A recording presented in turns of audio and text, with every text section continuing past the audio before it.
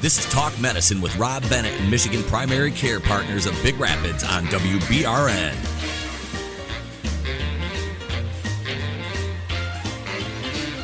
Talk Medicine is a paid medical program which does not reflect the opinions of the management and staff of WBRN and the Big Rapids Radio Network.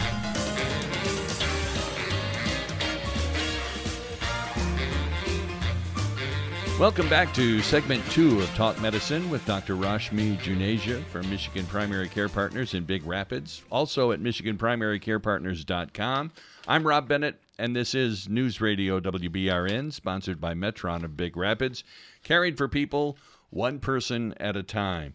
And we're talking about asthma today, and what is the pathology of asthma? Well, the pathology of asthma, I would say, to summarize it, would be inflammation, which plays a big role as seen by the significant improvement in the patients after they have received steroid treatments. The number 2 thing would be allergic reactions to different environmental factors. It could be viral, it could be animal dander, it could be any of the other things that a normal individual is exposed to. So the pathophysiology is complex and involves the following components. There is airway inflammation, and we just talked about airway, so hopefully that makes sense. Intermittent airflow obstruction, and there's bronchial hyperresponsiveness. So these 3 would summarize what's going on in lung.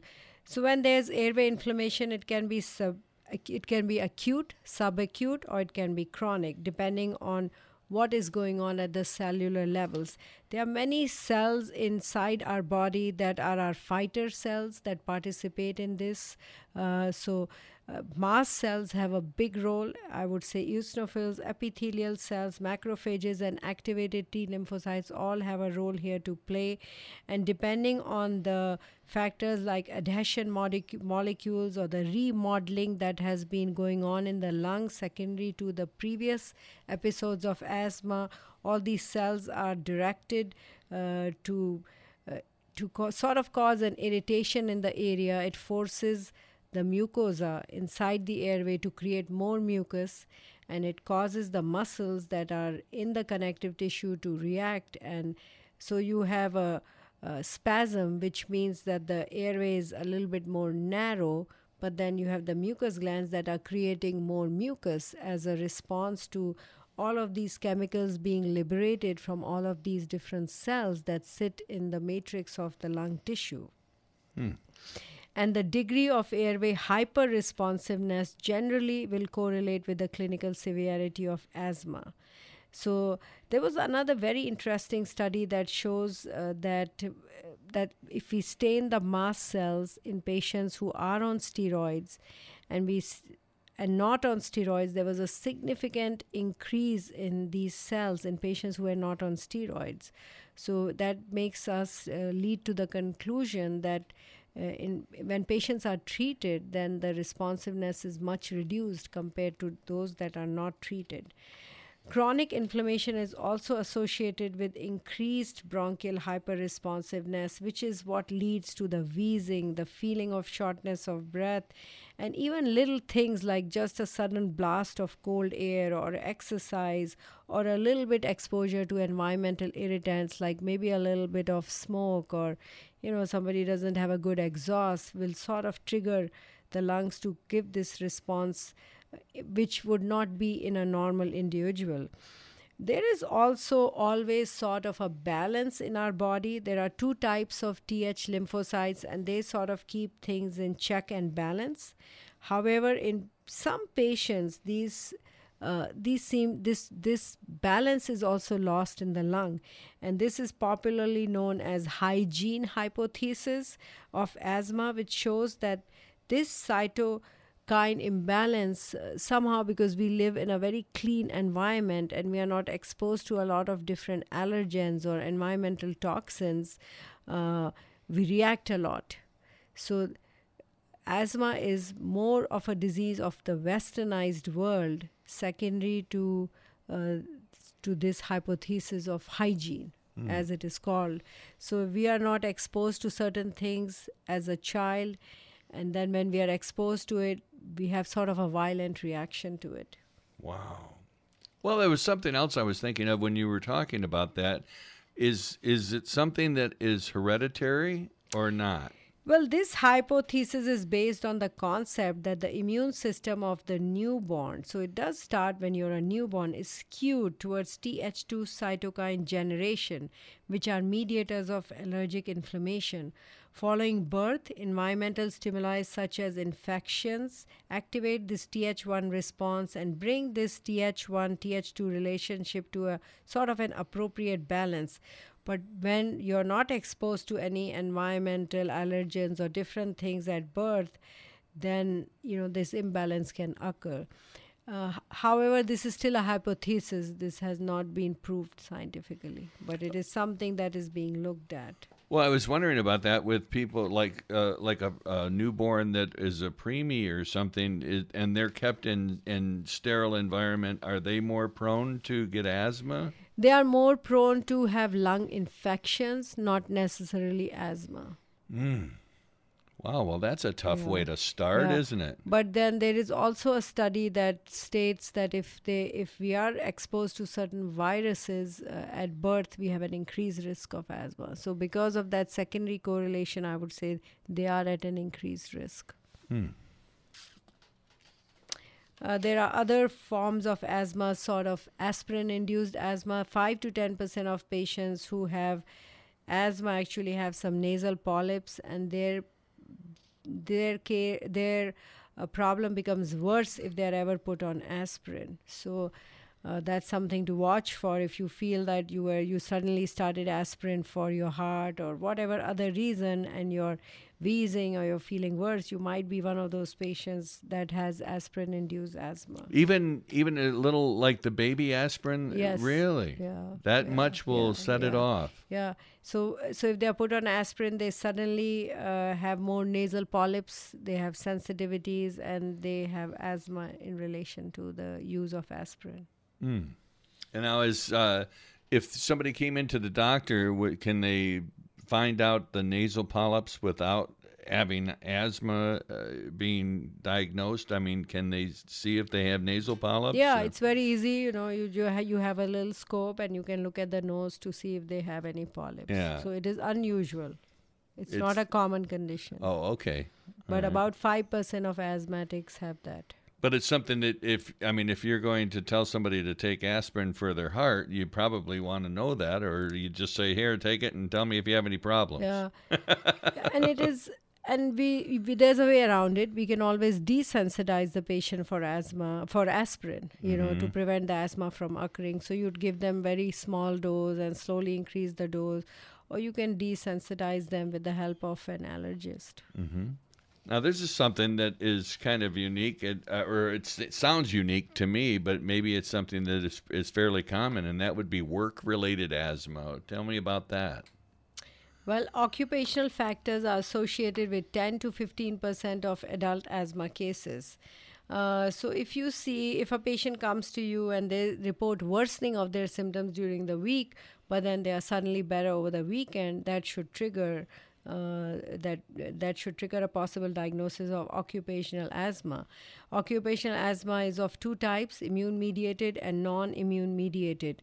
So immune-mediated asthma has a latency of months to years after exposure to whatever ABC, whatever their occupation or environmental exposure might be.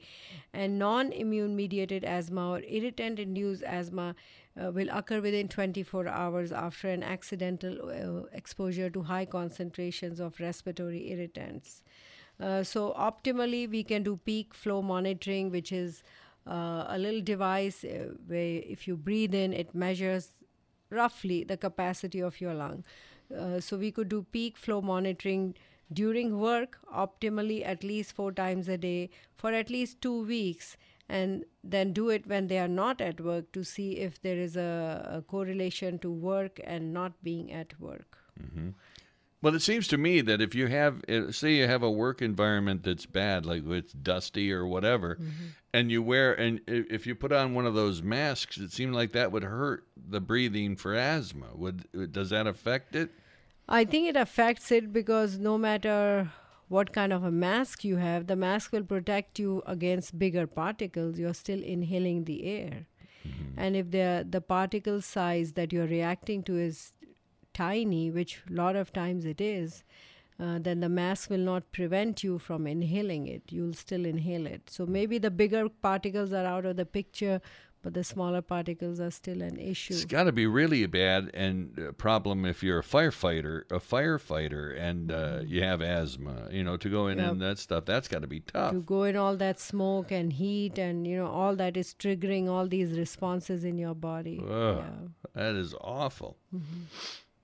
And what was the next thing you said you wanted to talk about? Well, there is I wanted to talk about viral exposure in children. There is evidence that suggests that rhinovirus illness during infancy is a significant risk factor for development of wheezing in preschool children and a frequent trigger of wheezing illnesses in children with asthma.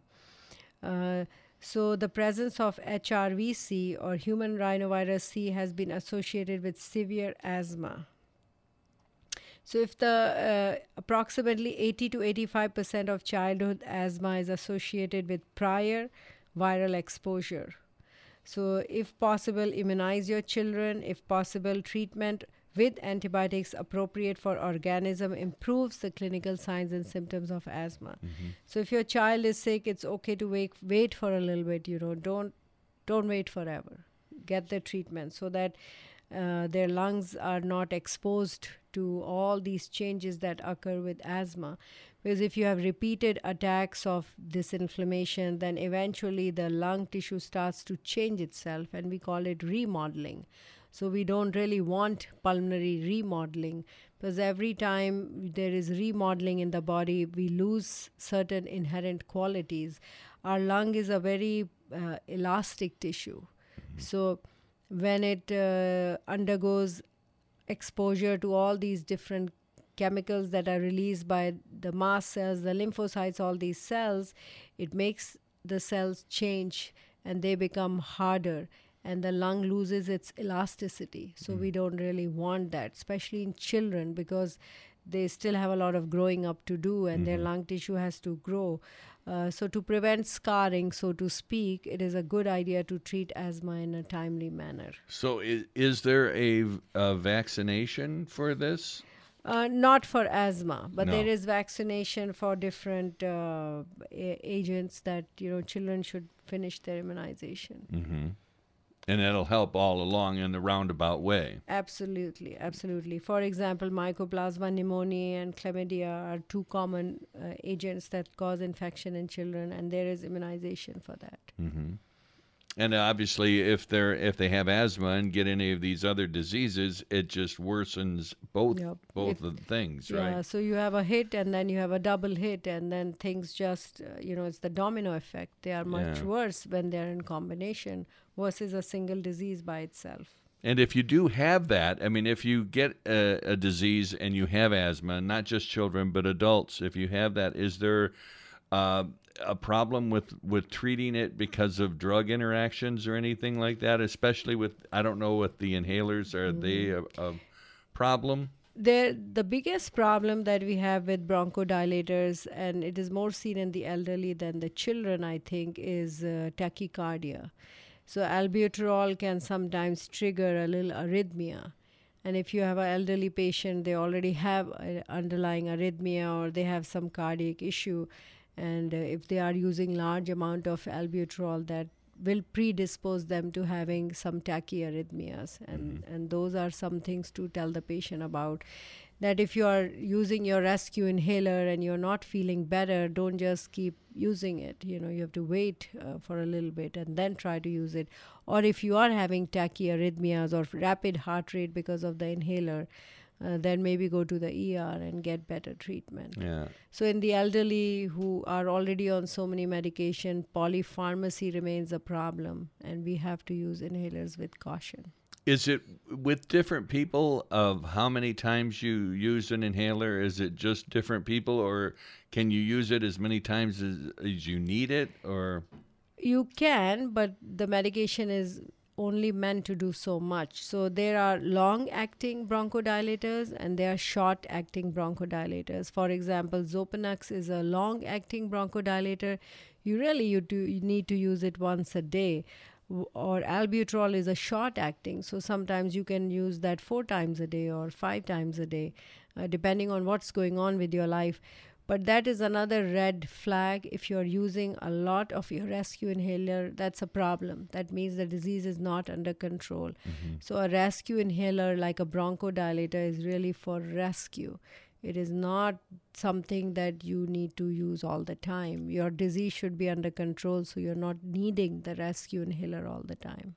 Yeah, I had a program director who had asthma, or I assume he did. He had an inhaler that he carried with him, and he kept telling me that I was trying to kill him because I would tell him jokes and things like that, and he would start laughing, and then he couldn't breathe, and he would have to use his inhaler, and he'd say, stop talking, you're trying to kill me, you know.